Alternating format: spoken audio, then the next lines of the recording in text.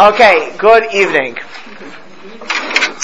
So, last week, and again, I just want to reiterate, I hope everyone is working on this. I will tell you, I was just talking about, I had my own excitement over the weekend, and it works. It works to work on yourself, to imagine picking up time of the day where you're going to focus on self-awareness, on not getting upset, and we even raised the notch last time, not only not getting upset, but no matter what happens, but even if something is upsetting, not letting it affect us, which means still being kind and generous, still being caring and giving.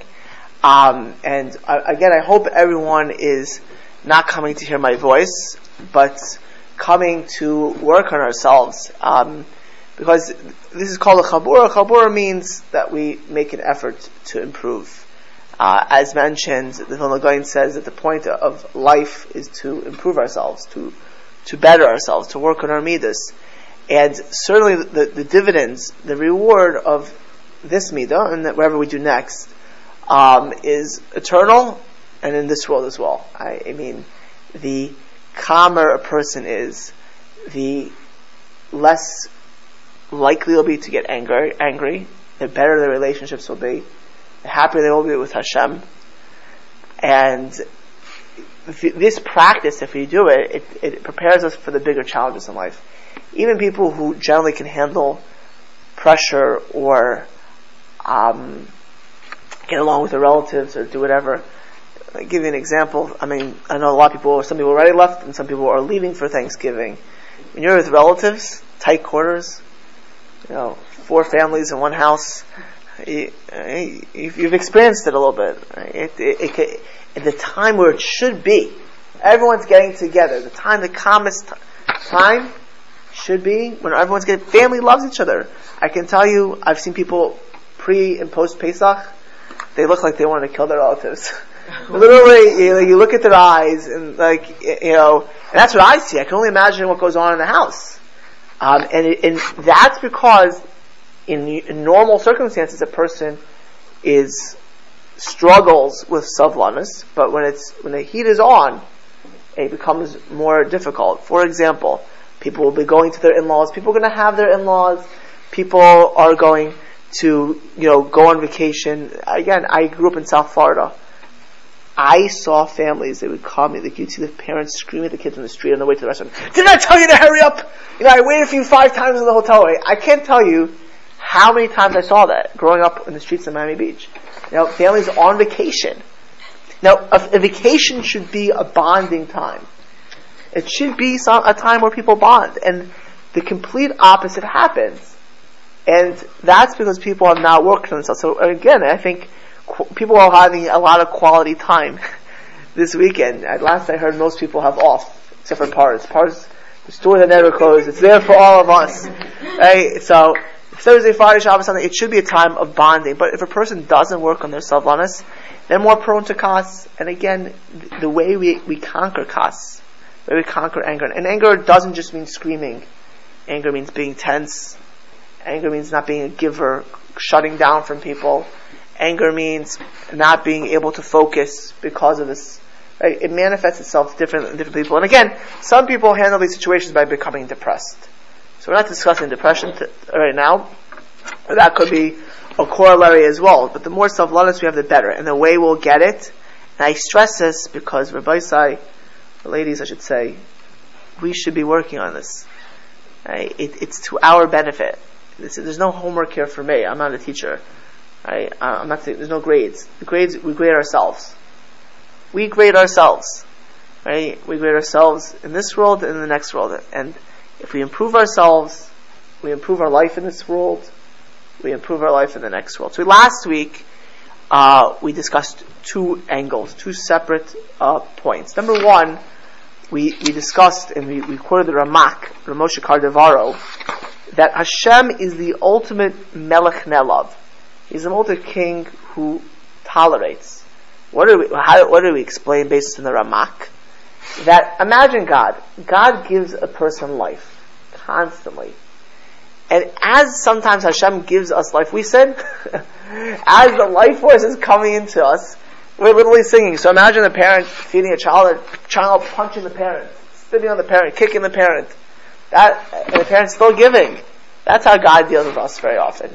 As, a person is having life, being injected with life, we sin against God, and God is patient with us.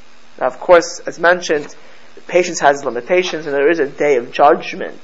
But He's patient, and He constantly gives us opportunities. And we say the same thing is that we have to be constant givers. God is constantly giving, right? All of us here, we're fortunate, we hear, we see, we think, we're breathing, hearts, right? Constantly giving. So we have to be giving to others, which means, we brought an example. Very often, somebody hurts us, let's say a friend, they disappoint. Right? In human dynamics, every relationship will have that. Every single relationship, anything quality. You know why? People think differently, people act differently, people are forgetful, people are imperfect. And sometimes they may be imperfect, they may be different, but it's hurtful. It's hurtful. It's painful. Certainly if it's someone who's close, and certainly someone you expect more from. So what happens almost naturally for many people, so that happens and we pull back. We stop giving. We stop investing.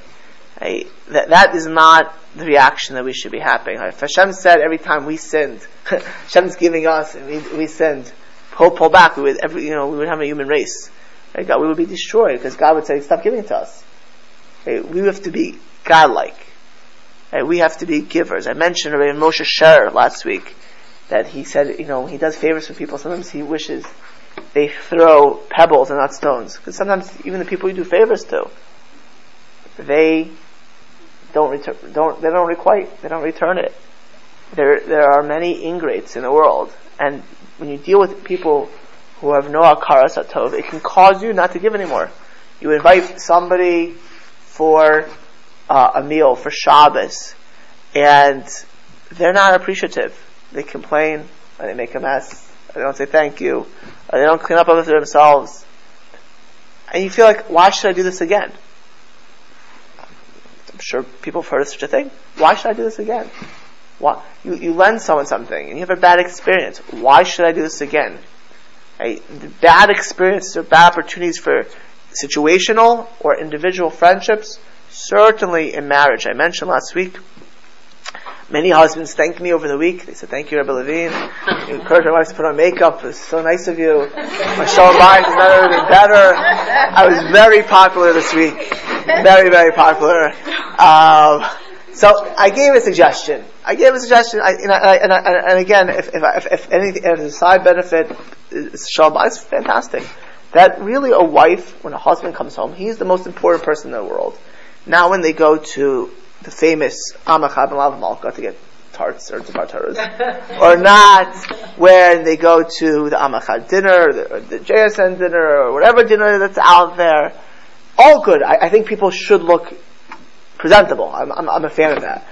But when you really think about it, looking presentable for the world, which is important, I hope look presentable, but it's more important to be presentable and attractive to your husband.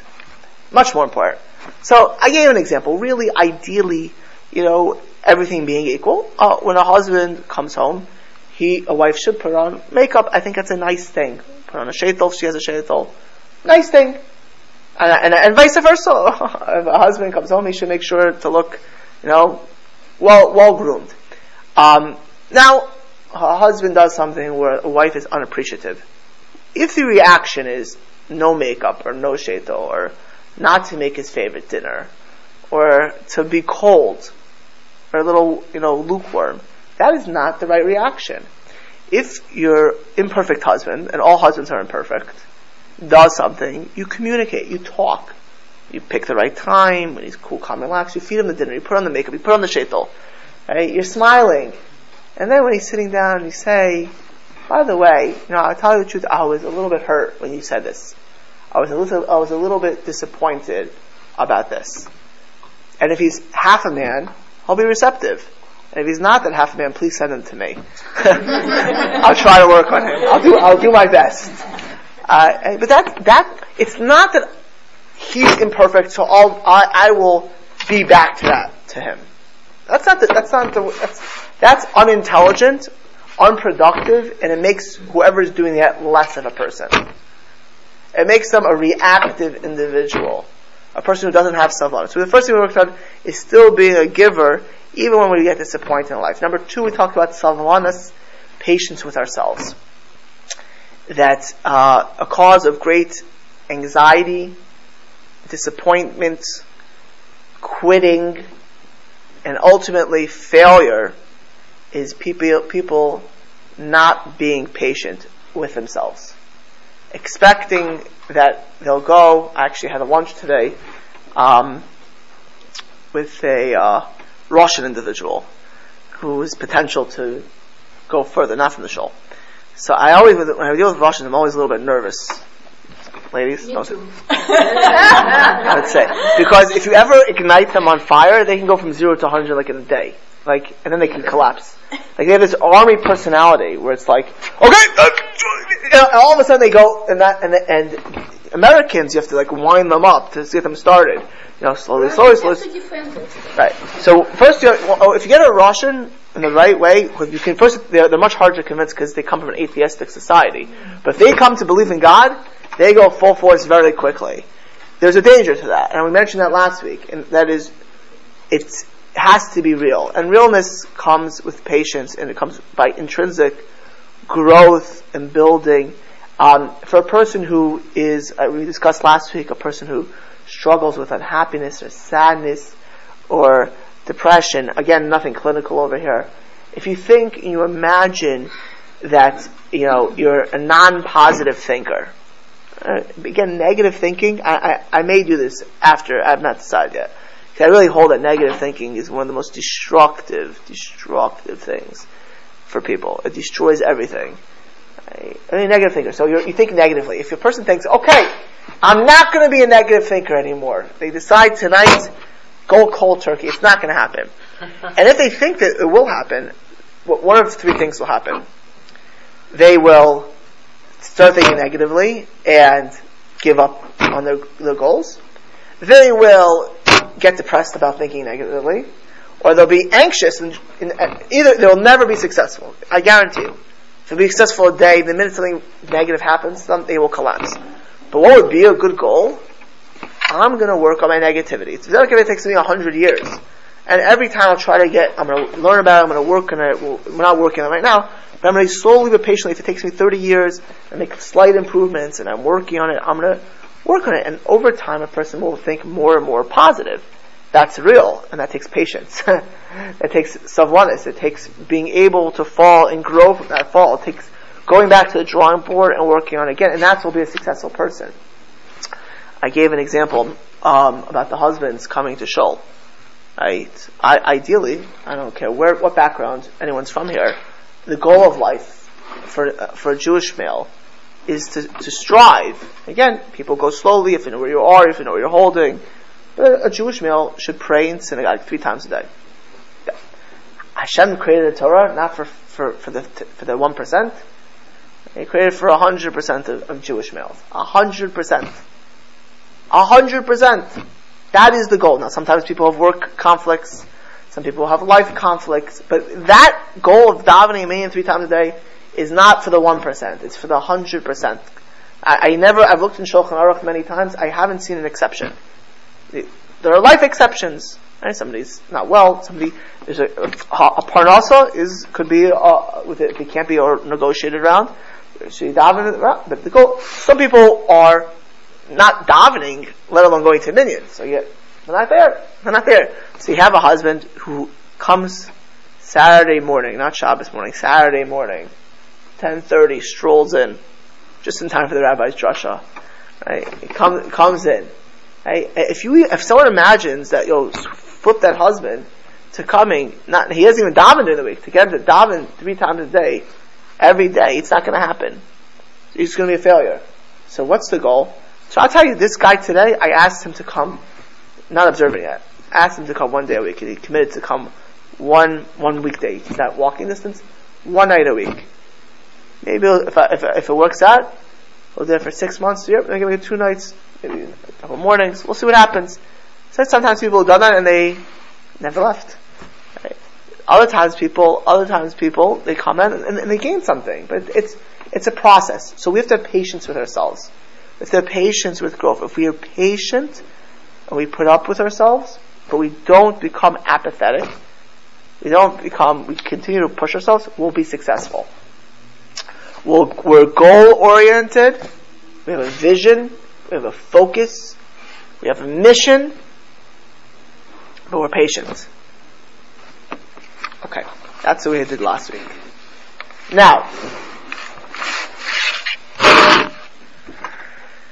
says the great Rav Wolbe, Mador miyuchad kovas la'atzmo hasavlanis shel adam iman shebeso. There needs to be a whole chapter, a whole different compartment of patience, a whole different level of patience when you're dealing with your family, your loved ones, the people who, in theory, because we love them, we should be the most patient for. We should be the most caring, the most kind, the most respectful of, the most patient of. These are the people we actually care about. Not the guy at the grocery, even though the parts we care about them, right? Not the stranger you meet in the street who we were so nice to, sometimes when my kids say, oh, we made a Kiddush Hashem. Meanwhile, they're saying that little kid, they'll go after their sister or their brother and they'll eat them alive. But in the street, we made a Kiddush Hashem, beautiful. Kiddush Hashem, the same kid, Kiddush Hashem in the street, they will taunt their sibling. Right? Well, who better to be kind to than your sibling? Who better to be friendly to than your sibling? Your spouse. Who deserves patience? You really think about more than our spouses. When this is published, feel free to send this to your husbands. No, they can hear this also. Right? But who better? Who better to be patient with our spouses? But the bottom line is,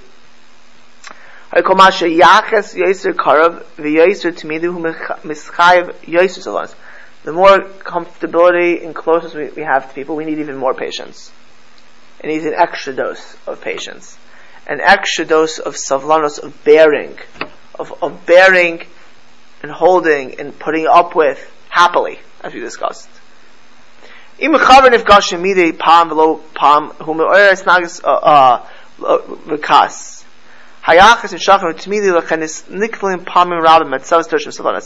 deal with strangers or people you see infrequently, there's going to be less challenges. That's the reality of the relationship.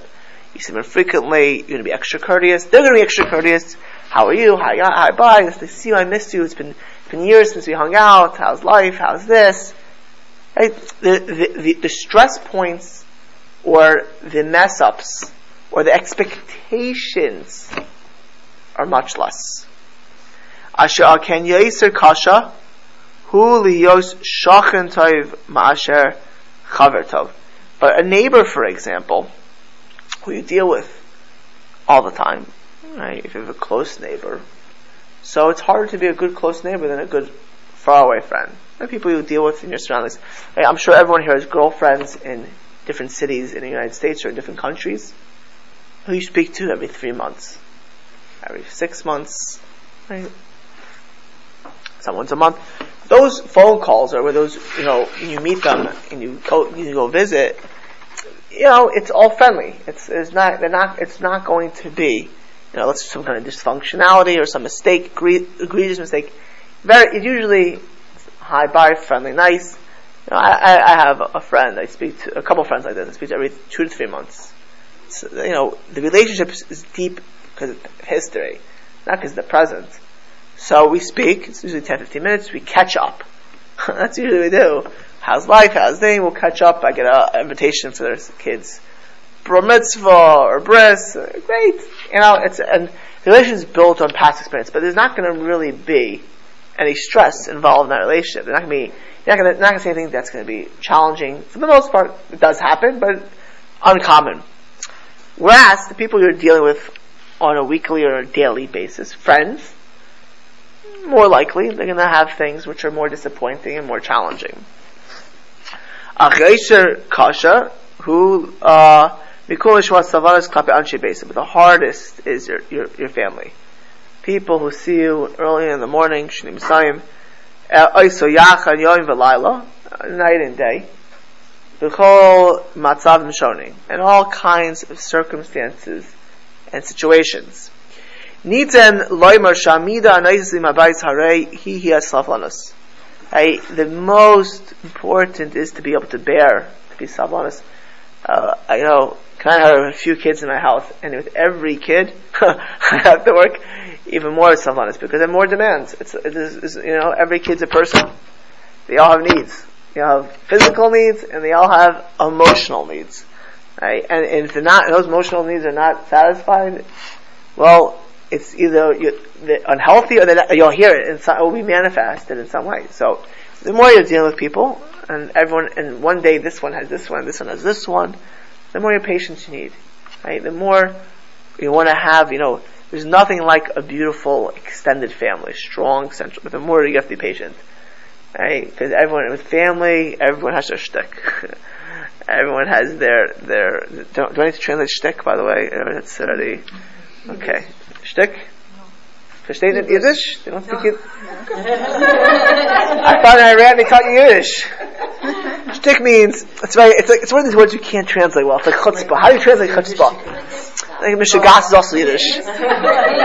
It means their own personal idiosyncrasies, their own quirks. Okay. Nita loymer shami. This is about Savlanus. Midei pam shalom chasanim. He says Revolba passed away. It was 2004. I remember him. I used to speak in the Mir Yeshiva, and I used to speak to him. Great person. And I saw him at the end of his life. In fact, even when I teach chasanim, I usually use one of his books. One of the things I'll teach with them. He had many grooms come to him. And he used to tell them, when Chasanim used to come to him, what they should think about when they get married, when they're going into a house, when they're committing to a spouse, and eventually a family. They'd ask him for advice. And he would say to them, Ba'amnam tia chuppah, when you come to the wedding, you're under the chuppah, you're under the canopy, Yikablu al atzman lasas is ol ha'isha. Accept yourself to don't take this personally, the burden of a wife for 120 years. B'chol matzav she'iyah ula oilam lo yifrak oilam al atzman. You get married, you take the burden. It's both, because it goes both ways, obviously. Until 120 plus, no matter what. It's not when I'm in a good mood. It's not when I'm healthy. It's not when I'm not stressed. It's not when I had a good meal. No matter what. It's not when I had a good night's sleep. I mention this because I've dealt with this. I've never understood what kind of excuses that I'm stressed, or I don't have a good night's sleep, or I was hungry, that allows a person to take it on the person they love the most. If somebody could explain that to me, why that makes sense, it doesn't make sense. So now, is in a court of law, is it a mitigating factor? They were not of sane mind? Yeah, they're not of sane mind. They're not wholly there. But it's not an excuse. It doesn't, just because you're tired does not give you a right to be mean or cruel or edgy or tense with me. It doesn't. Right? And just because a mother is stressed does not give a right to scream at her children. It doesn't. Well, if you know why it doesn't, because you accepted a burden. You get married, you agree to be a best friend no matter what, under all circumstances. You have a child in this world, you bring a child in this world, you mean that you gotta work on self-honest. That's part of the deal. That's part of the agreement of life. It's not, you don't bring a kid into the world and be impatient with him or her. I'm not saying we're imperfect here. Again, it takes time to work on it. We have to know what we're supposed to be doing. We have to be clear of what our goals are. You get married, that means no matter what, sick days, healthy days, good days and bad days, we're patient. And that's our goal. All the nerve, actually the Medrash Rabbah says that a person should take a burden when they're young. That's the burden of marriage. The Lashon HaKodesh, they call a person in if you look at the Lashon HaKodesh, as Naisa Isha. Person who's Naisa Isha, literally means get married to a woman, but Naisa also means to, what's Naisa? Naisa ba'olam chavero, to carry. You're carrying your spouse. That's a tremendous expression. If they're literally, this time to a male, but to carry a wife, if they carry a spouse, right? It means when a person's struggling, right? You carry them. They're having a bad day. You carry them. You're there for them, and hopefully it goes both ways. That's savlanis. You don't get impatient. You don't get stressed out. You don't take it out on the person. Savlanis.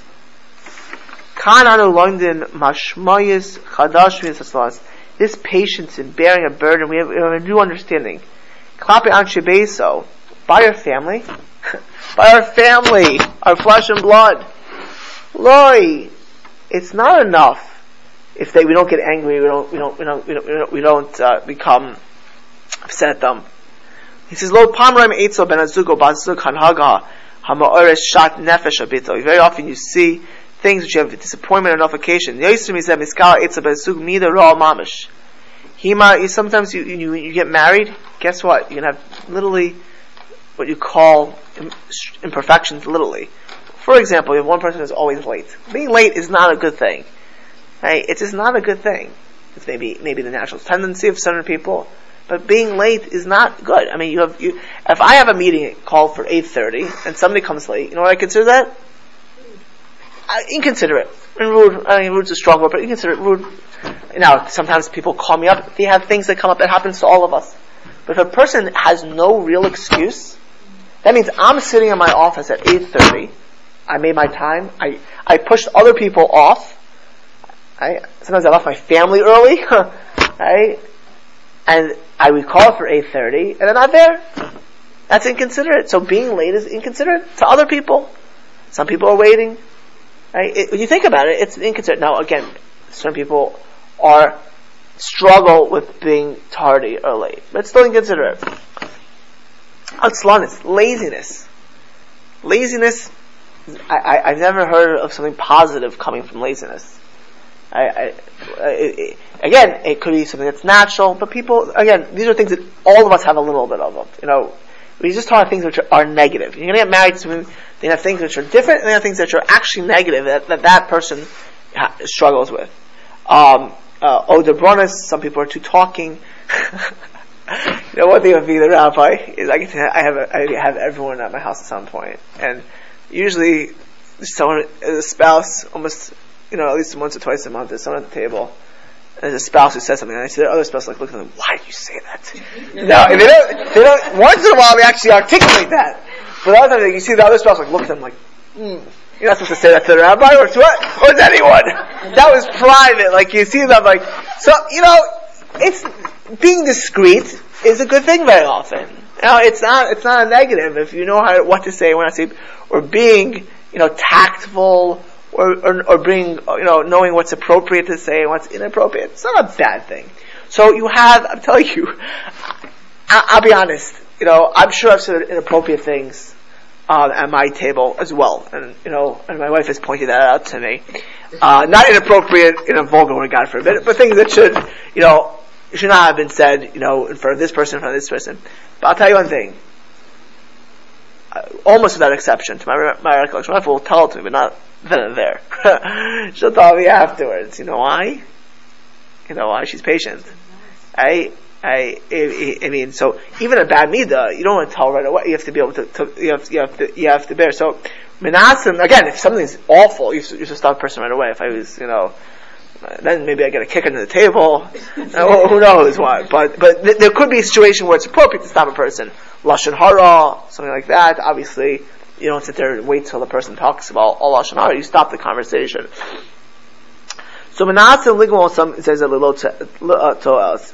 As yeda kizel tevash lav ala lahashlim zeh ach rak lashon chaser shel yichas leikabel osal atzmo lev shalom kefi shehi the yeda ki gam hu eno adam shalom. So sometimes a person has a deficiency where they're lazy, or they're late constantly, or they are just the blabbermouth, if I can use that words, and you're not going to change them. You're not going to change that. My number one advice to somebody when they come to me, about should I marry this person? They're this. So, first of all, you're not changing them. Okay? Meaning, when things are naturally what people are, okay, that you're not going to change. They have to change themselves, and that's a multi-year. Right? A person who's lazy, a person who just doesn't know boundaries as far as conversation. If you make that your goal to change the person, in that situation where it's not something external but it's internal to them, you'll be very frustrated, and it'll cause severe stress in your marriage. So, in things which are I'm not talking about things they should be doing, but core personalities of people, core personality, you marry such a person. Now, sometimes you don't even know that you married such a person like that. Then guess what? They didn't know that about you as well. We all have things that we didn't know and they didn't know. I guarantee you. And the thing is, with those type of things, what Rav Wolbe is now saying, you accept.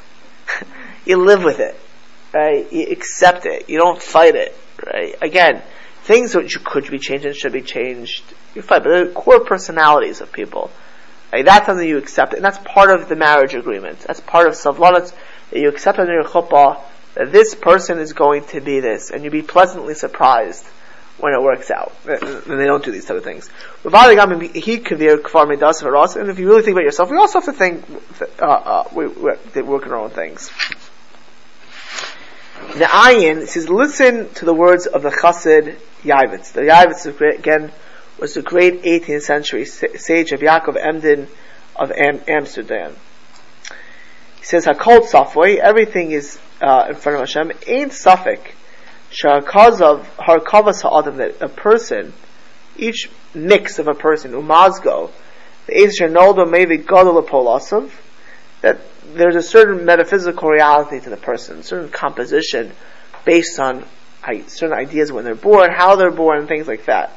So for example, certain people are born under times where there would be, again, nature-nurture. We deal with a nature-nurture. They have more of a tendency to this way, a tendency to that way.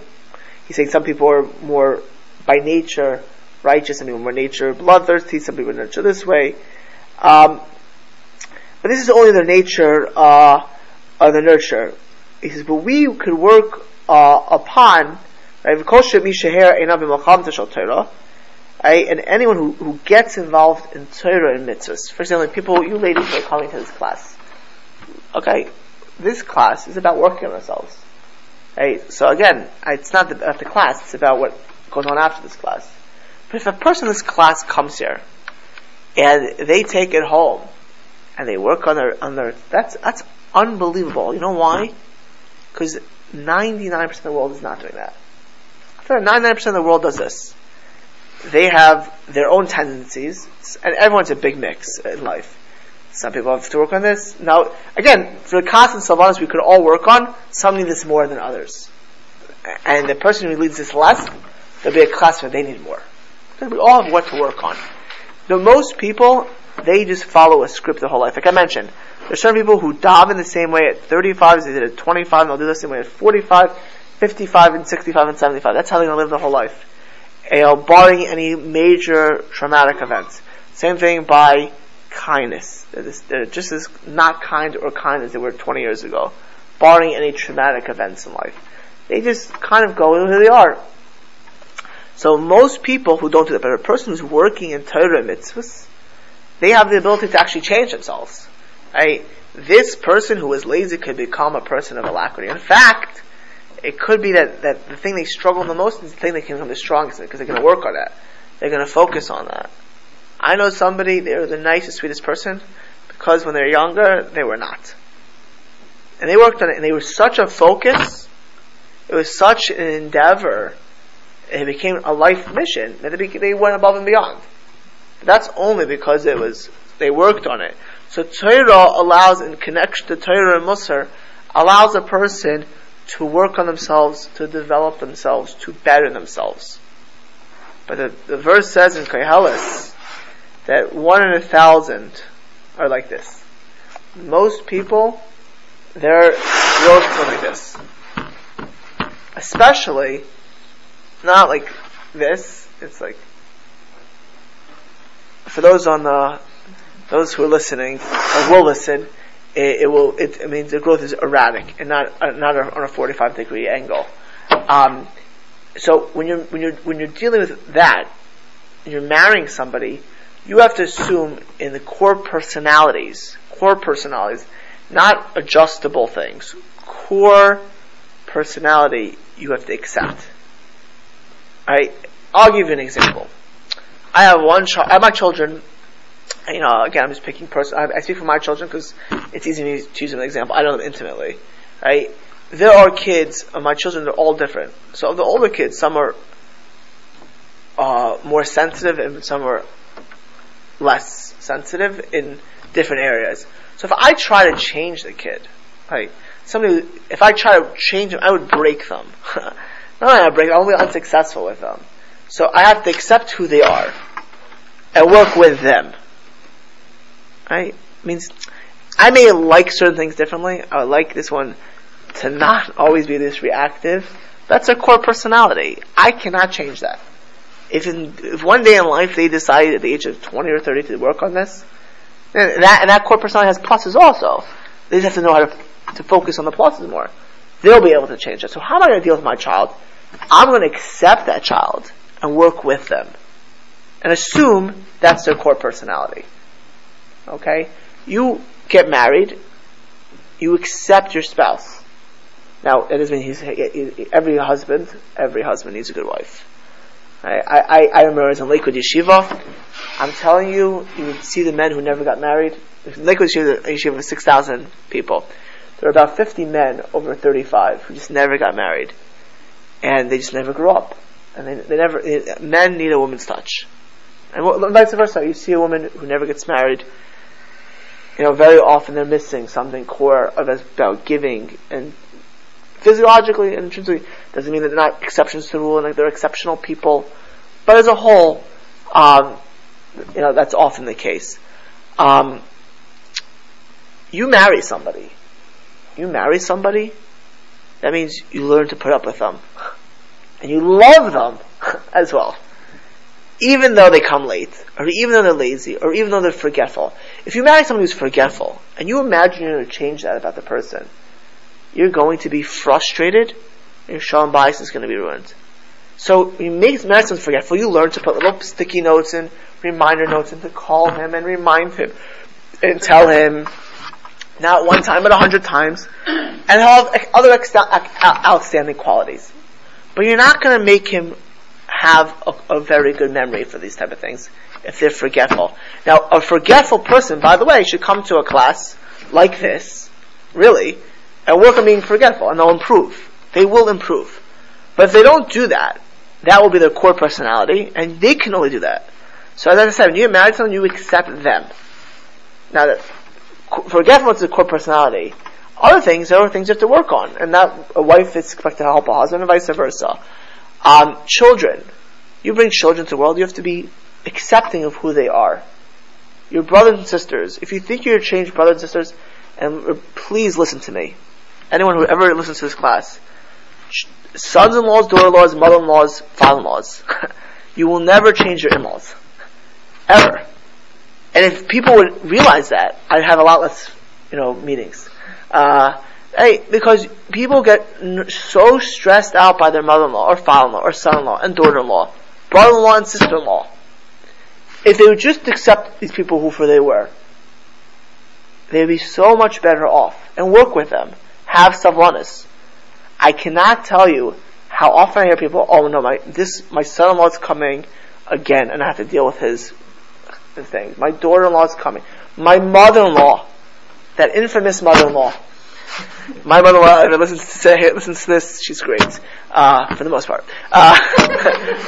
Right? I don't get it, But, people, but the craziness of it all is they expect to change these people, their in-laws. You know why, by the way? I'm going to tell you why. Because we're dealing with mother-in-law, father-in-law, son-in-law, daughter-in-law, brother-in-law, sister-in-law.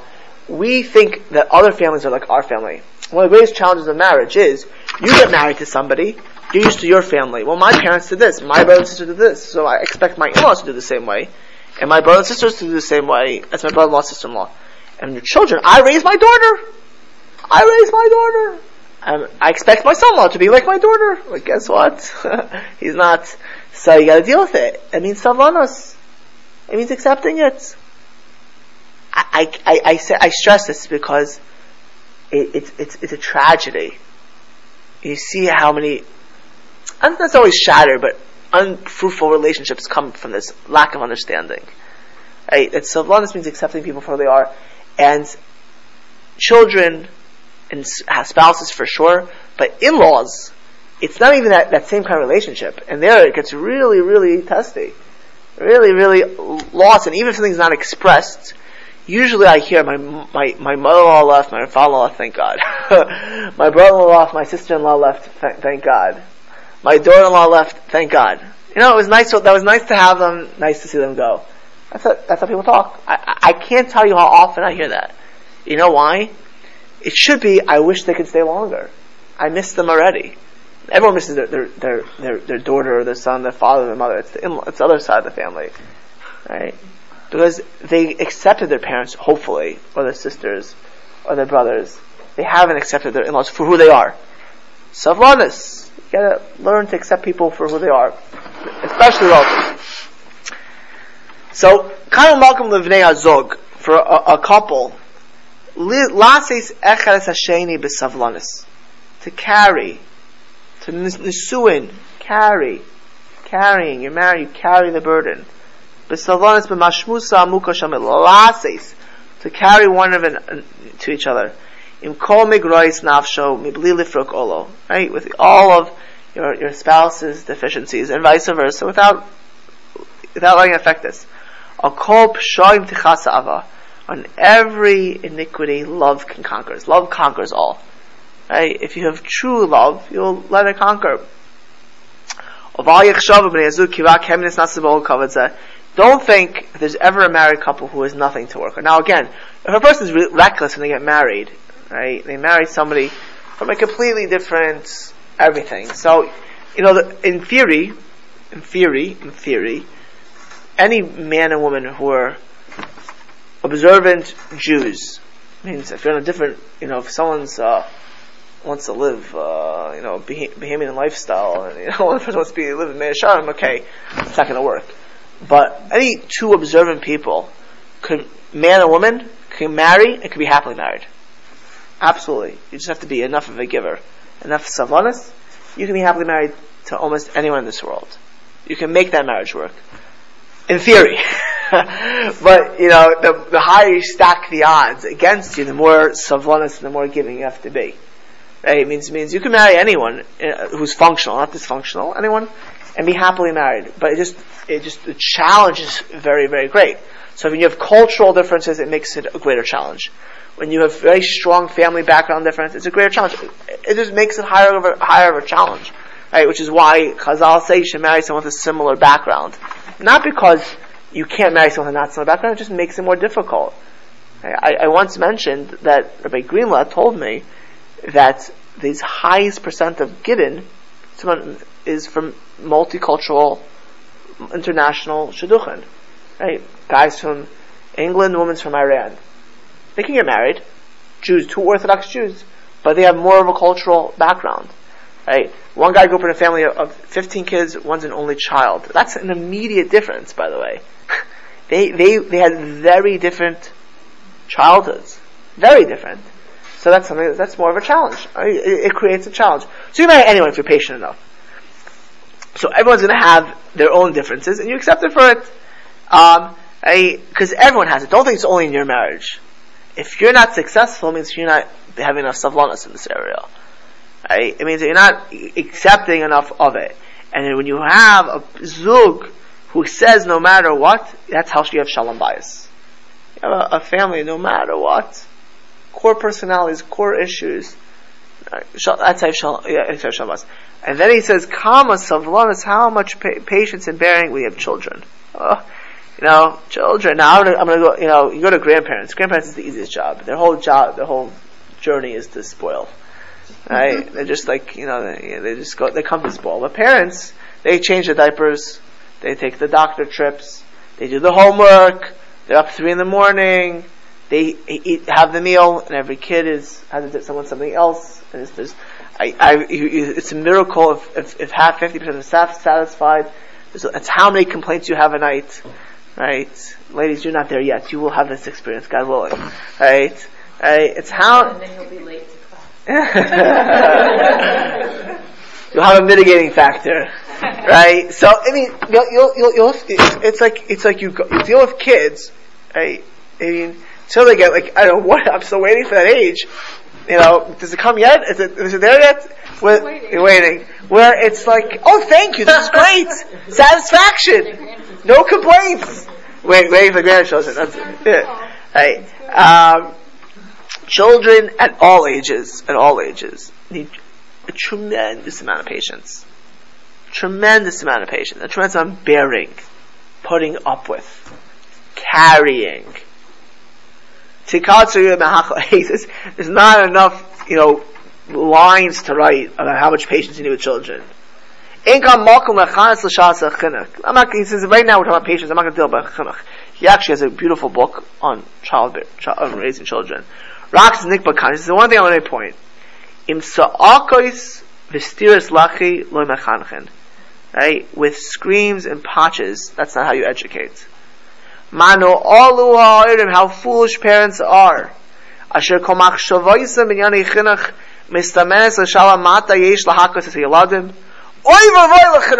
people come and ask me, when do I patch a kid? They're worried about chinuch. What's the red lines of patching? Well, so that's how your thought process in chinuch is when I scream and when I patch. Rakim savlanis, you want to be able to educate children, not apathetic, not letting them get away with murder, not being callous to what they do, but with savlanis, knowing how to deal with it. Savlanis b'ligvul yechol mahagia. That's the way you come to a natural, cool, calm, collected reaction to whatever they do, with patience, with bearing, with a clear head. And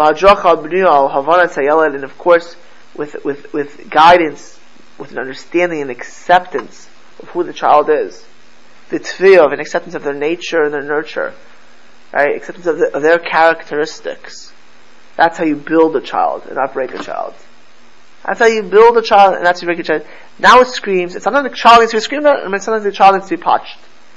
That's the nuclear options, right?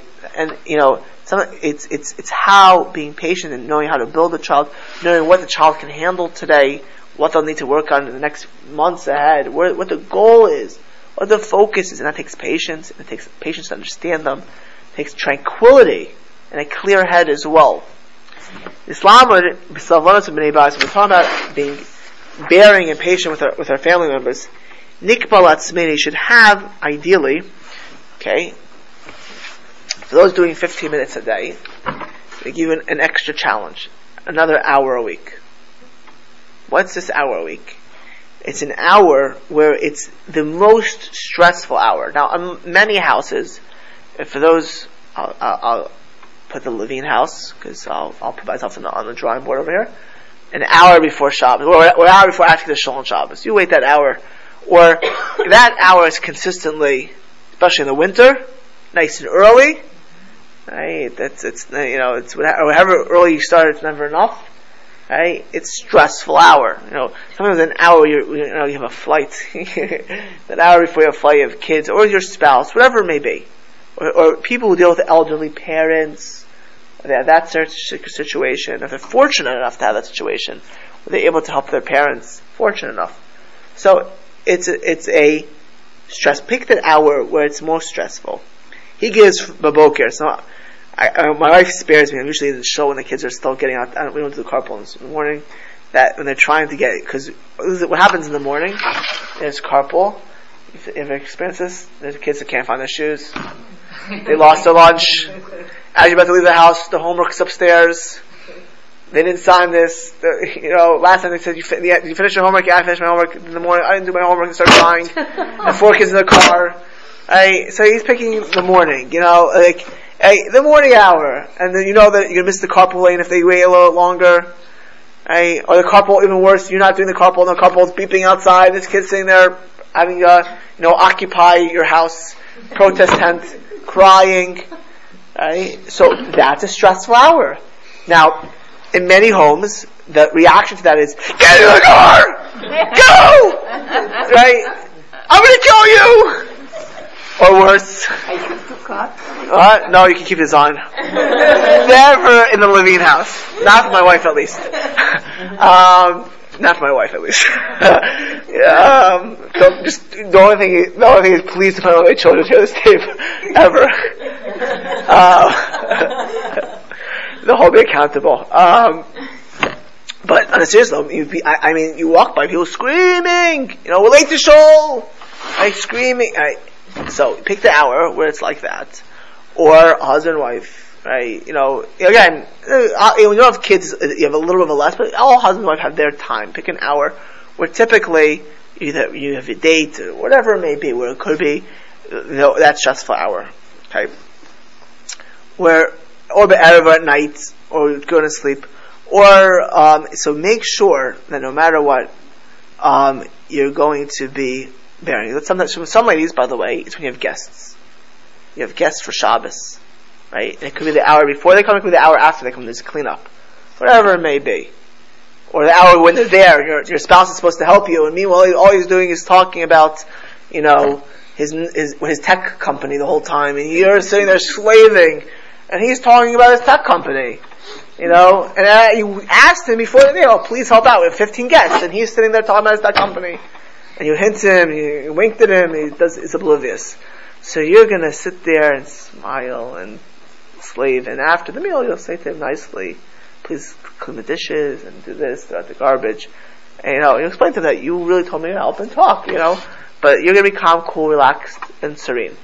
So as Rabbi said, whenever that hour a week, the most stressful hour of the week, okay, again, we're here to work on ourselves. If you don't do this, so we lose. Right? The point is to work on ourselves.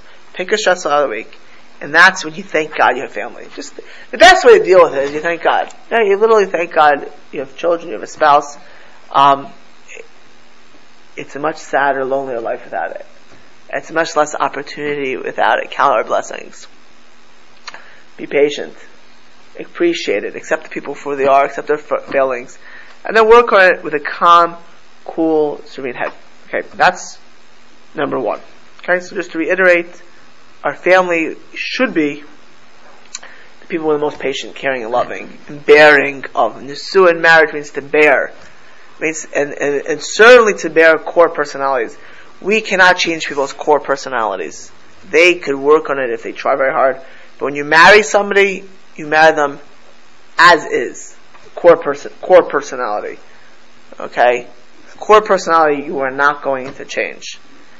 And you accept and to love and to work with. And again, just to stress, that applies first and foremost to our spouse and children, but most, if not all, of in-law, brother-in-law, sister-in-law, father-in-law, mother-in-law, daughter-in-law, son-in-law, struggles is the fact that we do not accept core personalities. Right? And we don't accept people for who they are. And that's unfortunate. Okay? Next point is B'chol Shalvi over the Seinu Alena Lizkor. We have to remember that we're dealing with savlanis, bearing, patience, which is a protective shield against anger, which we discussed in the beginning, how destructive anger is, spiritually, physically, materially, emotionally. So we talk about savlanis, patience. It's not adishus, it's not apathy or shtika, or being quiet by itself. Savlanis is a basis, it's a basis, it's the foundation of how we come to guva, shkula, umatima. What beautiful words. The proper, balanced reaction. Savlanis, if we're able to bear, will have the proper, appropriate, or I should say something even nicer, appropriate and balanced reaction. That will react appropriately and with a clear, balanced head.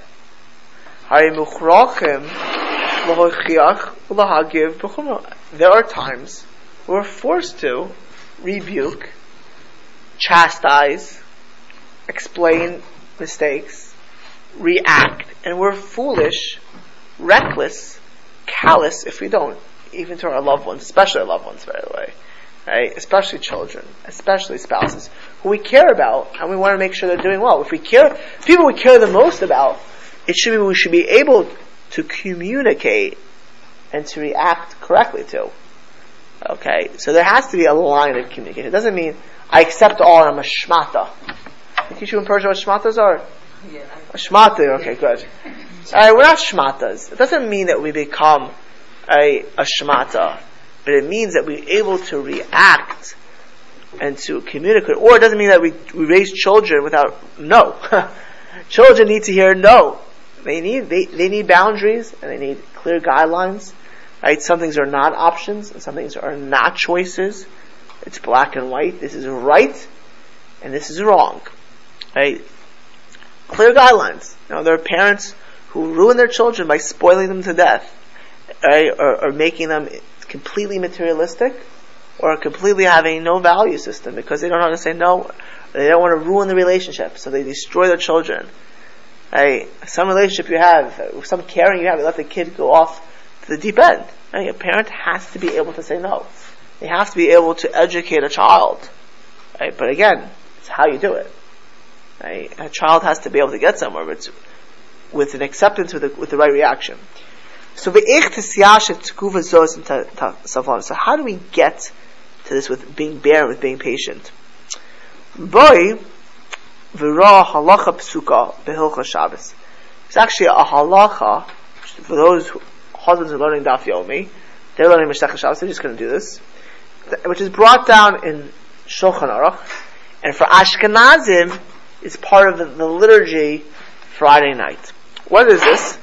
The Talmud says, brought down in the code of Jewish law, and again it's in the Siddur, when it's close to nightfall, and a person should say to his spouse, his husband to wife, and this is the days where it was all pertinent and germane, Isartim, did you take the tithes? Take Meiser. Living in Israel, take Meiser. Today, again, you buy in a supermarket, right? You buy in a supermarket, if it's from Israeli produce, they'll tithe it for you. But in the old days, any fruit you buy in the land of Israel, you gotta make the off tithes. Well, you can't do it on Shabbos. You didn't do before Shabbos, you're stuck. Ishartem, did you take off tithes? Eravtem, did you do an Erev Chatzeros? Right? So, God willing, in the near future, there'll be an Erev. Okay, so in an Erev, you're not going to have an Erev Chatzeros. You know why? Because I do it.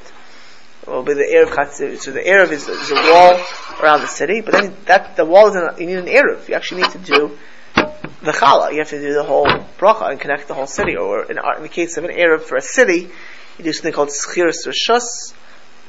Not for now. But if you're in an apartment building, you're in an accomplice, Erev Chatzeros. So you can't do that on Shabbos. If you didn't do the Erev Chatzeros, you can't carry it to your neighbor. You can't bring that bottle of wine to your neighbor. So you have to do that before Shabbos. So you say, Sartam, did you take Meiser? Eravtem, did you do the Erev? Heliku Esanir. Did you light the candle? Guess what if you don't like the candles? You can't do it on Shabbos. And what happens? You have to add on a candle for posterity. So all these three things, the time is now. You mess up, you're stuck. You didn't light the candles, you didn't take off you can't eat your food, can't carry. Right? So you have to, these are things you want to have reminders before Shabbos. So the Talmud says actually it's a halacha. Uva Magen Avram, the Magen Avram says, how do you say this Friday afternoon when all chaos is going on in the house and everything else is there? B'lashon racha, with it softly. Also, it's forbidden for a person to put too much of a stress or fear now in a house. It shouldn't be a scary place, a house. Friday afternoon should not be scary, right? It shouldn't be stressful. And it shouldn't be that one spouse is stressing out the other for these type of things. Because a person's scared, if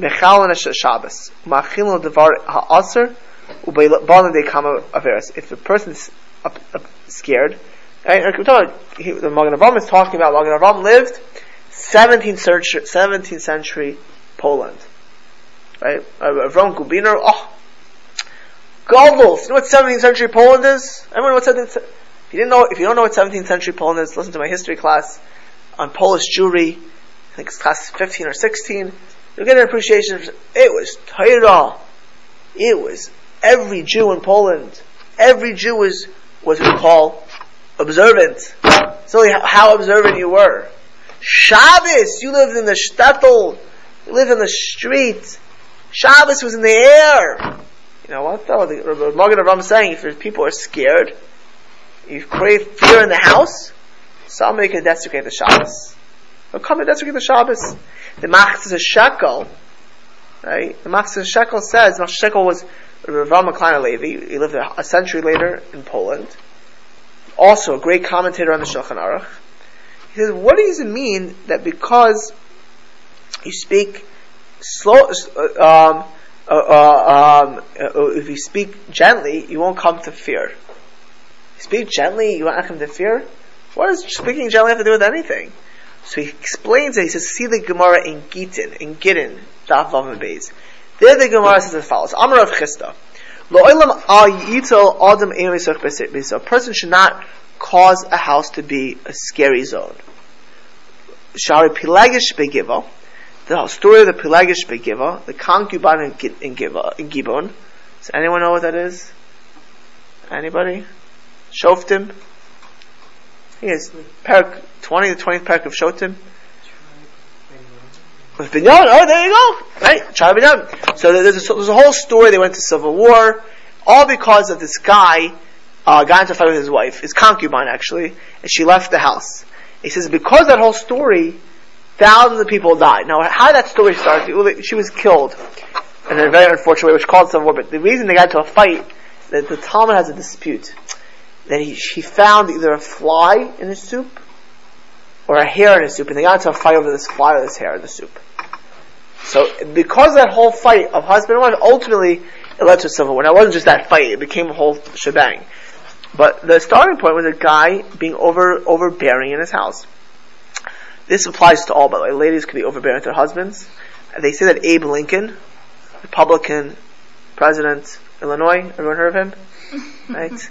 So Abe Lincoln was very reluctant to go home because his wife was overbearing.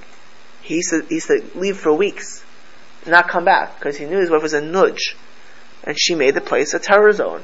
And it goes much deeper. I said this story once. I had a person who had a fear of every time they'd go check the sink is closed, because when they were a kid, their mother screamed at them once, "Why did you close the sink?" And the sink was on the whole night. The sink, they left it in the sink the whole night. The faucet. They left it in the faucet, and in 25, 30 years, the person's an adult. They still go to close the sink. Because they're still scared that time they got to scream. There are kids there are people in the shul, quite a few who have things they do because they were screaming at as little kids. So if you think about that, you think of how you speak to your kids or your spouse. Right? Just literally like these little phobias because of the fear that they had ingrained in them. Right? And some there are spouses, they're terrified. If my wife finds out about this, she'll kill me. My husband finds out about this, they'll kill me. So they live in an element of fear. But guess what? If you live in an element of fear, you can even desecrate the Shabbos. Even desecrate the Shabbos in 17th century Poland.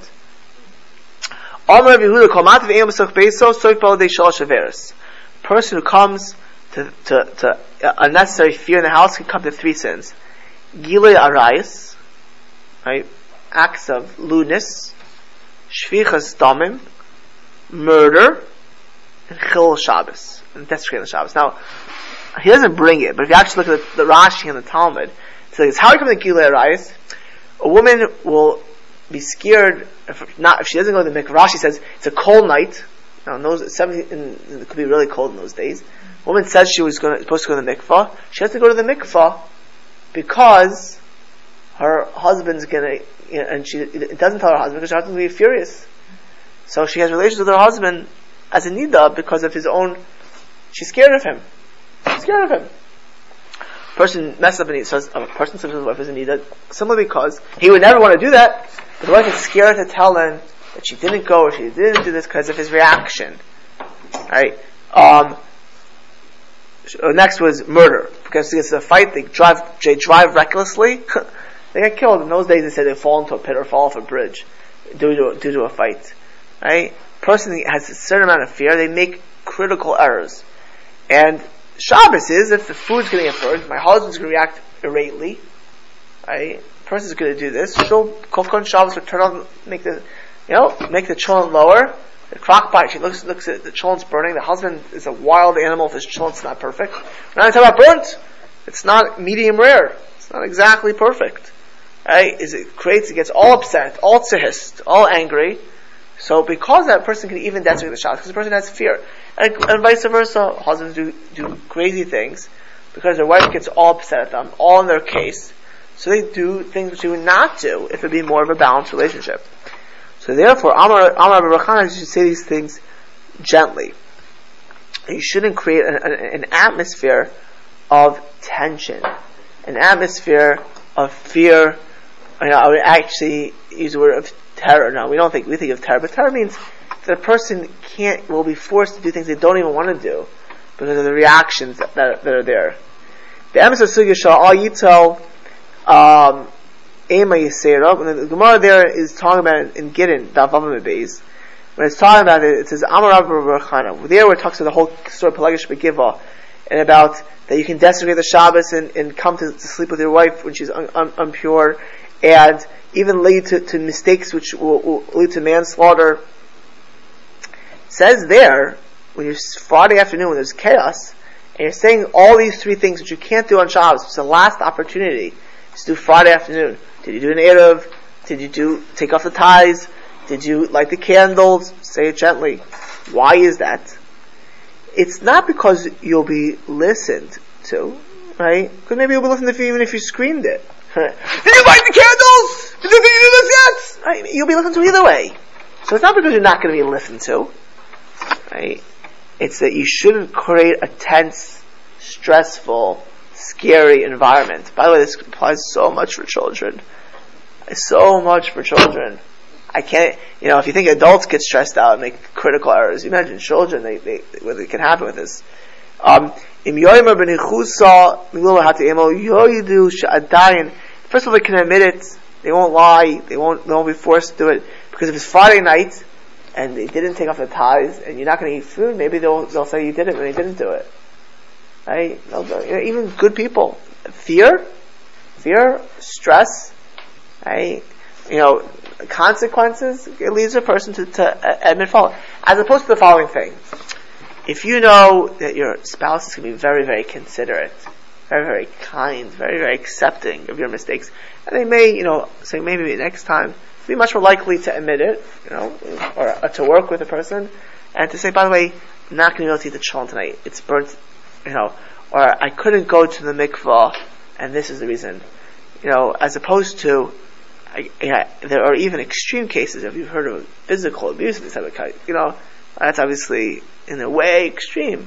So if a woman knows she's going to be physically abused, she's going to tell her husband anything she wants to hear. He wants to hear. She's going to say anything because that's extreme terror, right? But guess what? Their kids are physically abused or emotionally abused, right? If a parent makes that kind of environment for a kid, they will do anything they can not to be abused. Right? And on the contrary, that's not a good relationship, to say the least. So you don't want Ema Yisera in your house. So bearing means you have to have a tranquil environment. Friday afternoon, you don't sit there and scream these things, even though they're important. They're important. Not that they're not important. You should tell them. They need to hear this. In this case, the husband telling the wife, but don't get me. The husbands need to hear things also. Do not say anything. Do remind the person. Tomorrow, child, you told me you'd clean your room. By tomorrow. You told me you'd be on time. But do it b'lashon raka. Do it with a balanced, in a way where the message comes across. Don't come screaming at your spouse. You promised me, you told me, whatever. Right? Do it where the message comes across. Vanu Zoich was a Divrei Ramban. His snaik, the Ramban says, Tami l'daber kol dvaracham nachas. The famous letter of the Ramban. Everyone's read that letter. Okay, the Geras Ramban. I think I once did it even in Shul. When I was doing the class after Kiddush, I did the Geras Ramban once. So it's such an appropriate letter where the Ramban's advice to his family is always speak gently. The persons, except for extreme situations, calmly, coolly react without emotion involved. Even when you have to communicate an idea. Okay. I think, there's something called presidential. Everyone ever heard of this? Right? If you would see a president in a tense situation screaming, you would look at that as he's out of control. Right? A good general, a good president, well, a good president can do many things, but a good president who's presidential is calm. You're calm in a situation. It doesn't mean you're not decisive. It doesn't mean you don't communicate. It doesn't mean you don't convey ideas. But you're doing it cool, calm, and serene. If you're in a battle, and you're screaming, so you're out of control, right? And you lose, and everyone around you loses, right? And even if you get your message across, in the long term, it's a real big negative. If you're a parent, you're a spouse, you have to convey ideas, you have to communicate, but it has to be with menuchas nefesh. It has to be from a point of calmness. And one of the most important ways is to speak calmly. So savlan's bearing patience is at some level a branch of humility and also close to tranquility. If we're not able to be humble, we won't have. I'm not going to go into that in detail now. So we're dealing with savlanis. So how are we going to work on this?